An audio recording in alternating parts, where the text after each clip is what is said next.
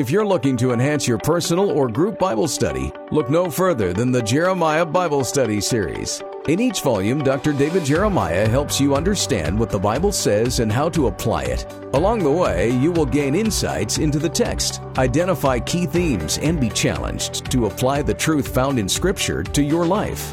Get your copy today. Learn more at davidjeremiah.ca/study. That's davidjeremiah.ca/study.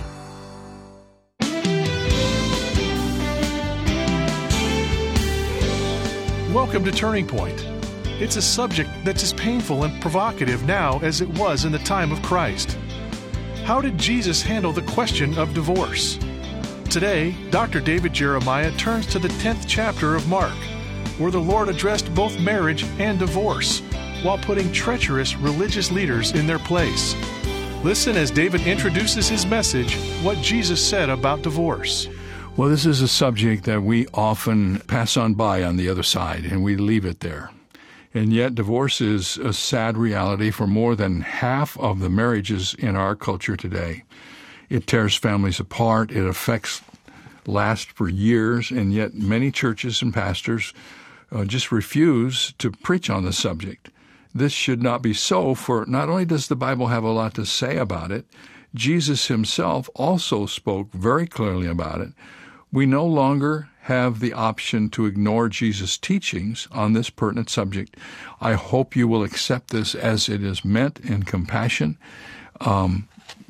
People ask me how I feel about divorce, and I tell them that, I never think about it very much. In fact, I look out at my congregation when I'm allowed to preach to all of them together. I have no idea who's divorced and who isn't. I don't want to know. But when it comes up individually in a family, many people search for answers. And the Bible doesn't leave us without information. Now, it doesn't solve all of the issues. I like to tell people on occasion that Almighty God doesn't have a plan B. The Bible isn't plan A, and then there's a plan B hidden someplace if you can just find it. God's Word is very clear.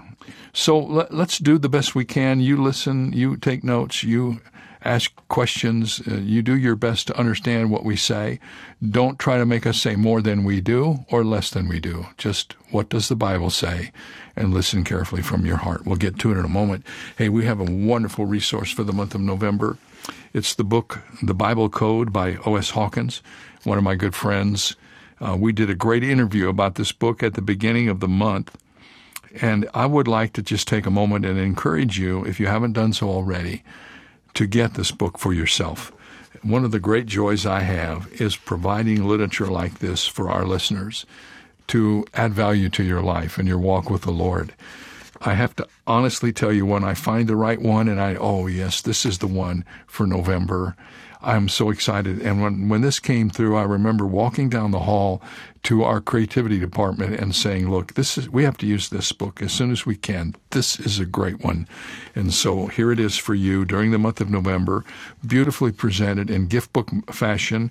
It's in a black padded cover with beautiful silver trim and silver embossing. And then inside, what you need to know is that O.S. Hawkins has gone through the Scripture, and in 52 lessons, he shows us where Jesus is everywhere in the Bible. Jesus himself is apparently every place in the Bible, and you're going to find it when you read this book. It's yours for the asking when you send a gift of any size. Let's get started with today's lesson. USA Today column entitled Divorce is Good and Other Myths, written by Diane Medved, came across my attention. In this article, she wrote, "The books just keep coming. Collaborative divorce, happy divorce, the good karma divorce, the creative divorce. One typical story featured a family gathered together comfortably with ex-husband and his new wife, his old wife with her new husband, their son and his new baby. Now they're just peachy, they insist, and experts agree this is wonderful." Constance Ahrens, who coined the phrase good divorce, thinks that split families should meld seamlessly without stigma into our social fabric. But I must tell you, that's not what I've seen in my 40 years of counseling people who are going through marital discord and divorce. What I've seen is heartache and financial loss, irreparable setbacks, lots of spouses getting dumped. I discovered that 80% of U.S. divorces are unilateral. That means only one person wanted it, the other person did not. They were not mutual decisions, they were unilateral decisions. And children who never have a say in their parents' parting become collateral damage on occasion and dismissed with the new dubious phrase, "Oh, don't worry about it. Kids are resilient." Those of you who have experienced this in your life, either yourselves or with people you love, know that divorce mars the lives of in-laws and unsettles otherwise contented bystanders. It unsteadies society, it destabilizes neighborhoods, and it brings awkwardness in social encounters. Far from a good thing. Divorce is a tragedy. I know that, and so does everyone who has ever experienced it. I know that some of what I'm going to say will be very difficult, but I also know that those who have come through divorce and have gotten their lives back together and are serving God now will understand why I must teach this passage of Scripture, and they will want me to be as forthright as possible so that their children, many of whom will hear this today, will understand what is involved in marriage and how very serious a commitment it is. Psychologist Larry Crabb makes the observation in his book, The Marriage Builder, that in some circles people warmly speak of fulfillment in relationships to the point where adultery and divorce are acceptable if they enhance one's own sense of meaning. I must be happy, they say. I must express who I am. Don't condemn me to a life of legalistic morality. Let me be me. I must do what is best for me. God wants me to become a whole person, and I cannot be whole within the boundaries of traditional morality. Larry Crabb went on to say that we have become so conditioned to measuring the rightness of what we do by the quality of emotion that it generates in us, that a whole new version of relativistic ethics has developed that might be called the morality of fulfillment. Fulfillment has taken on a greater urgency than the value of obedience to God. What would Jesus say about all these modern ideas about how marriage works and what to do if it doesn't? Well, we are about to find out. Because interesting as marriage and divorce are to us, it was of interest to the Lord Jesus too. And he didn't dodge the questions, neither can we. As we continue to follow the life of Christ here in the book of Mark, we are now finished with Galilee. Jesus has left this place that was so dear to him, and as he continues to make his way toward Jerusalem, he is also making his way toward Calvary and the cross. And Mark tells us in the 10th chapter that as Jesus traveled through the Judean region, the Pharisees continued to stalk him with their questions. This time, Mark tells us clearly that their question wasn't really motivated legitimately, but they questioned him in order to test him. In other words, they were not seeking information. They were trying to place Jesus in a no-win situation. They believed they had trapped Jesus with their question about divorce, and let's watch what happens. First of all, the division among the Jews in Mark 10, 1 through 4. Here we read from the scripture. Then Jesus arose from there and came to the region of Judea by the other side of the Jordan, and multitudes gathered to him, and as he was accustomed, and he taught them. The Pharisees came and asked him, "Is it lawful for a man to divorce his wife?" testing him. And he answered and said to them, "What did Moses command you?" And they said, "Moses permitted a man to write a certificate of divorce and to dismiss her." Now, the issues with the Pharisees of Jesus' day was not the legality of divorce. That was accepted by both the scribes and the Pharisees, and it was understood by most of the people to be a legal thing. The issue then, as it is today, is centered around what are the proper grounds for divorce. It is also very interesting to note then, as today, the questions seem to be more about what one could get away with under the law instead of what was intended by the law. Jesus asked them what Moses commanded, and they answered with what Moses permitted. Now, the only passage in the Old Testament that states the grounds or procedures for divorce is found in the book of Deuteronomy. It is here in this passage that the controversy over divorce begins. So I'm reading from Deuteronomy chapter 24 and verse 1. When a man takes a wife and marries her, and it happens that she finds no favor in his eyes because he has found some uncleanness in her, and he writes her a certificate of divorce, puts it in her hand, and sends her out of his house. Another translation renders this verse like this: if a man marries a woman who becomes displeasing to him because he finds something indecent about her, and he writes her a certificate of divorce. Matthew's account of this passage in Mark reads a bit differently. And the Pharisees came to him, testing him, Matthew 19:3, and saying to him, listen to the difference in the question, is it lawful for a man to divorce his wife for just any reason? Now, isn't that a very good contemporary question? Because in our culture today, it seems as if divorce is right for just any reason. Here was the issue in Jesus' day. What does it mean when someone does something that is displeasing? Did you hear what Deuteronomy says? If a man marries a woman and he no longer sees favor in her and she does something displeasing. Well, there were two schools. There was the conservative school and the liberal school, both represented by a very famous rabbi. The conservative school was the school of Rabbi Shammai, and they believed that the word displeasing or indecent found in Deuteronomy 24 referred exclusively to unchastity or adultery. For the followers of this school, the only grounds for divorce was marital unfaithfulness. That's the conservative school. But there was also a liberal school, and this school was championed by a rabbi named Hillel. And he taught that one could interpret indecent just about any way he chooses.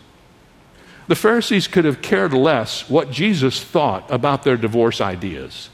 They were trying to get him to come down on one side of the issue or the other so they could divide the crowd that was following him. Interesting. Geographically, they had arrived at the very place where John the Baptist had been beheaded because he had accused Herod of wrongful divorce. And here in that very place, the Pharisees try to get Jesus to come down on one side of the issue or the other. If he comes down on this side, the followers of Hillel will be angry at him. If he comes down on this side, the followers of Shammai will be angry with him. They put Jesus in a very uncomfortable spot with their question. But I've said this before, and I do this with great dignity. Don't mess with Jesus. Don't mess with him. Because Jesus doesn't answer their question.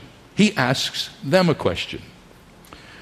The discussion with Jesus about divorce begins in verses 3 and go through verse 5. And let me just read what Jesus did.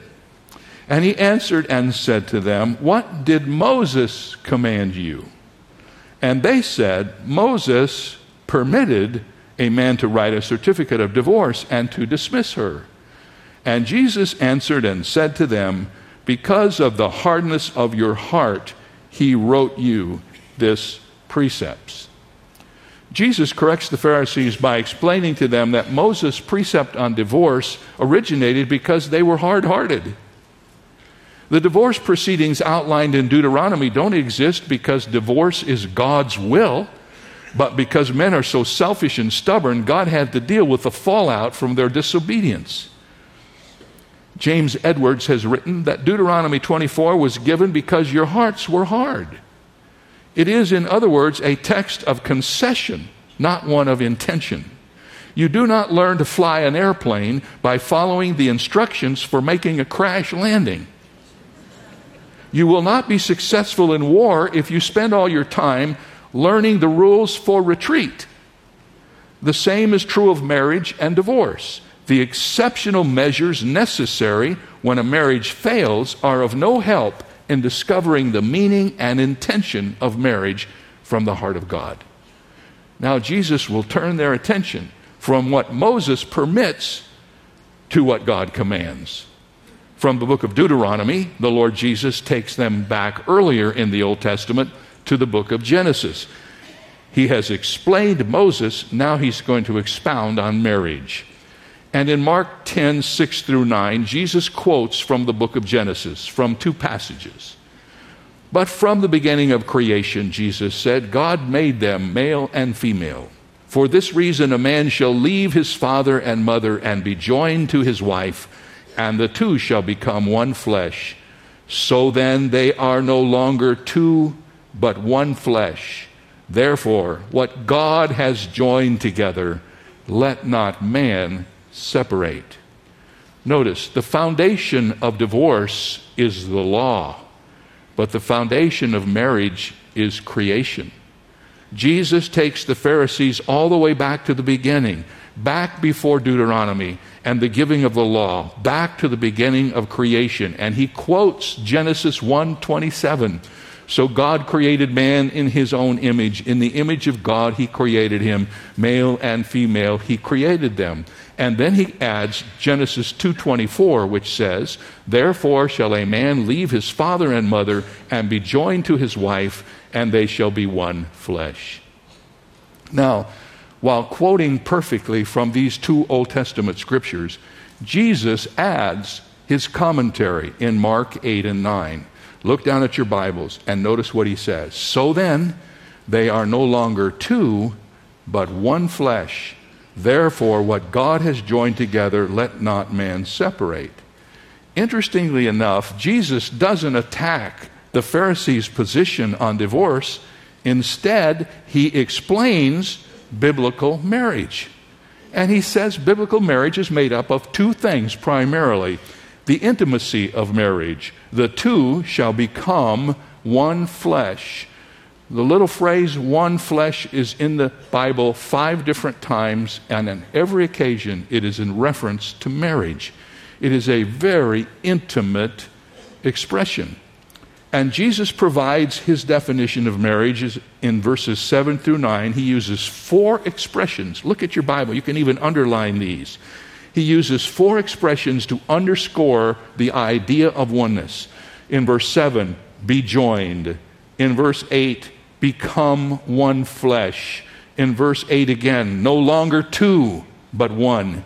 And in verse 9, what God has joined.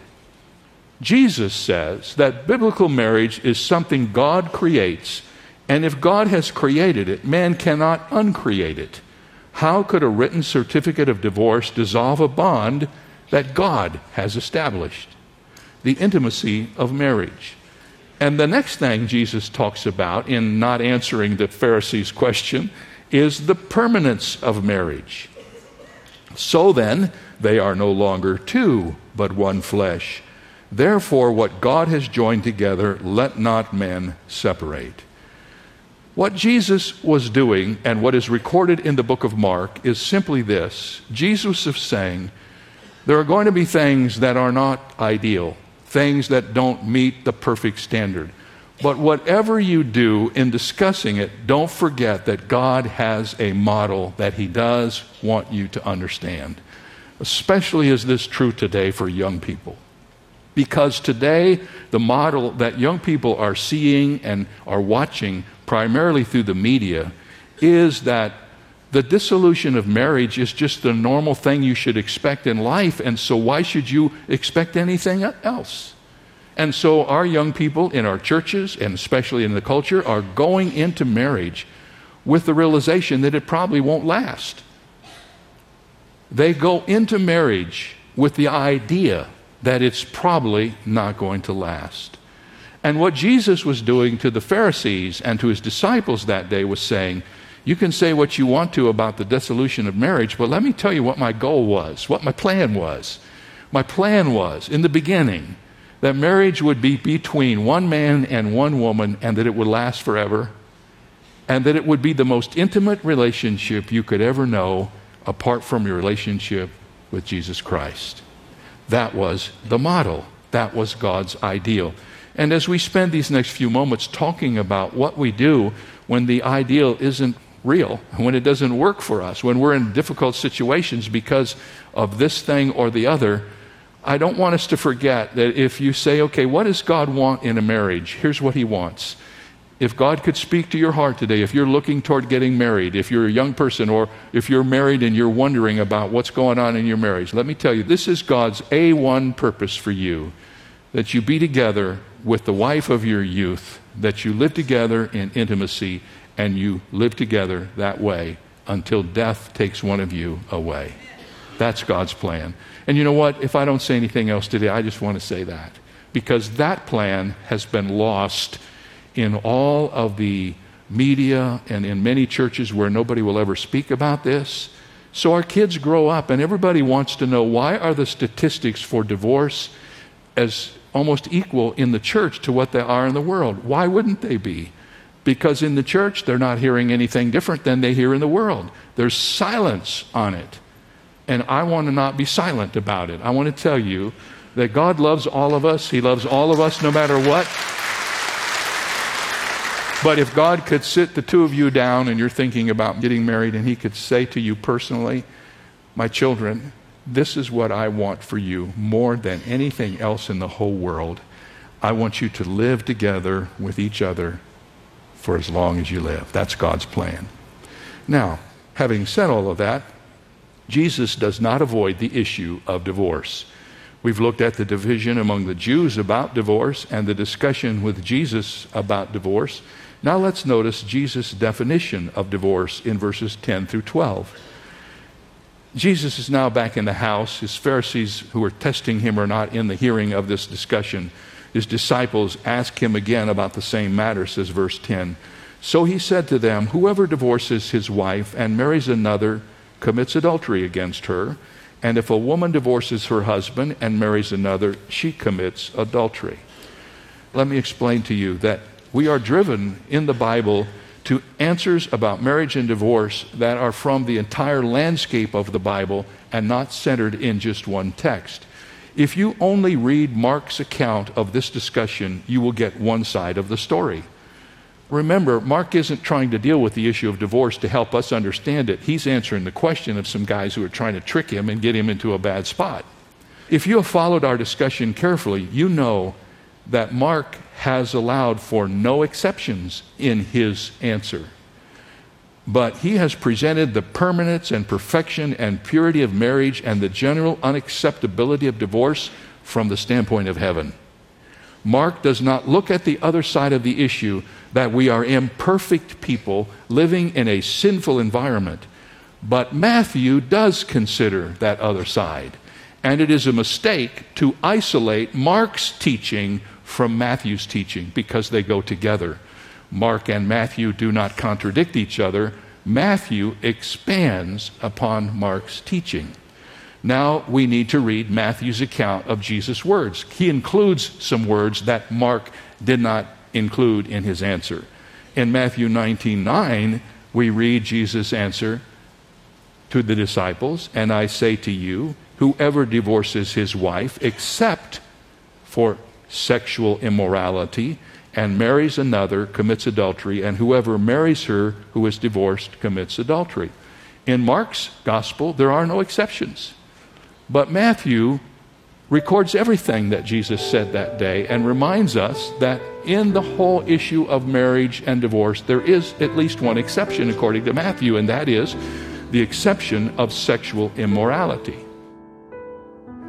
Well, this is not an easy subject to talk about, but I'm glad you're still there. Thank you for continuing to listen. We'll try to wrap this up tomorrow and come to some conclusions as we unpack what the Scripture says about this subject. Don't forget that Turning Point depends on you. We really do. Every year I'm so amazed. People tell me what a great thing it is that God is doing at Turning Point, and I'm reminded that Turning Point is actually run by the volunteer gifts of people all over the world. There's no guarantees. There's no contracts. People everywhere voluntarily, of their own free will, give offerings to Turning Point to help us do what we do.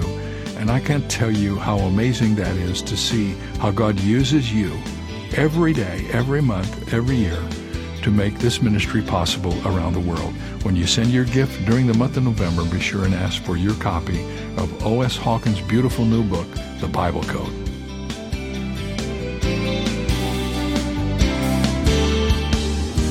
For more information on Dr. Jeremiah's current teaching series, In Search of the Savior, please visit our website, where you'll also find 2 free ways to help you stay connected: our monthly magazine, Turning Points, and our daily email devotional. Sign up today at davidjeremiah.ca/radio. That's davidjeremiah.ca/radio. Or call us at 800-946-4300. When you do, be sure to ask for your copy of O.S. Hawkins' new book, The Bible Code, Finding Jesus in Every Book in the Bible. It's yours for a gift of any amount. You can also purchase the Jeremiah Study Bible in the English Standard Version, the New International Version, and the New King James Version, filled with helpful notes and articles by Dr. Jeremiah. Visit davidjeremiah.org/radio for details. This is David Michael Jeremiah. Join us tomorrow as we continue the series In Search of the Savior, here on Turning Point with Dr. David Jeremiah.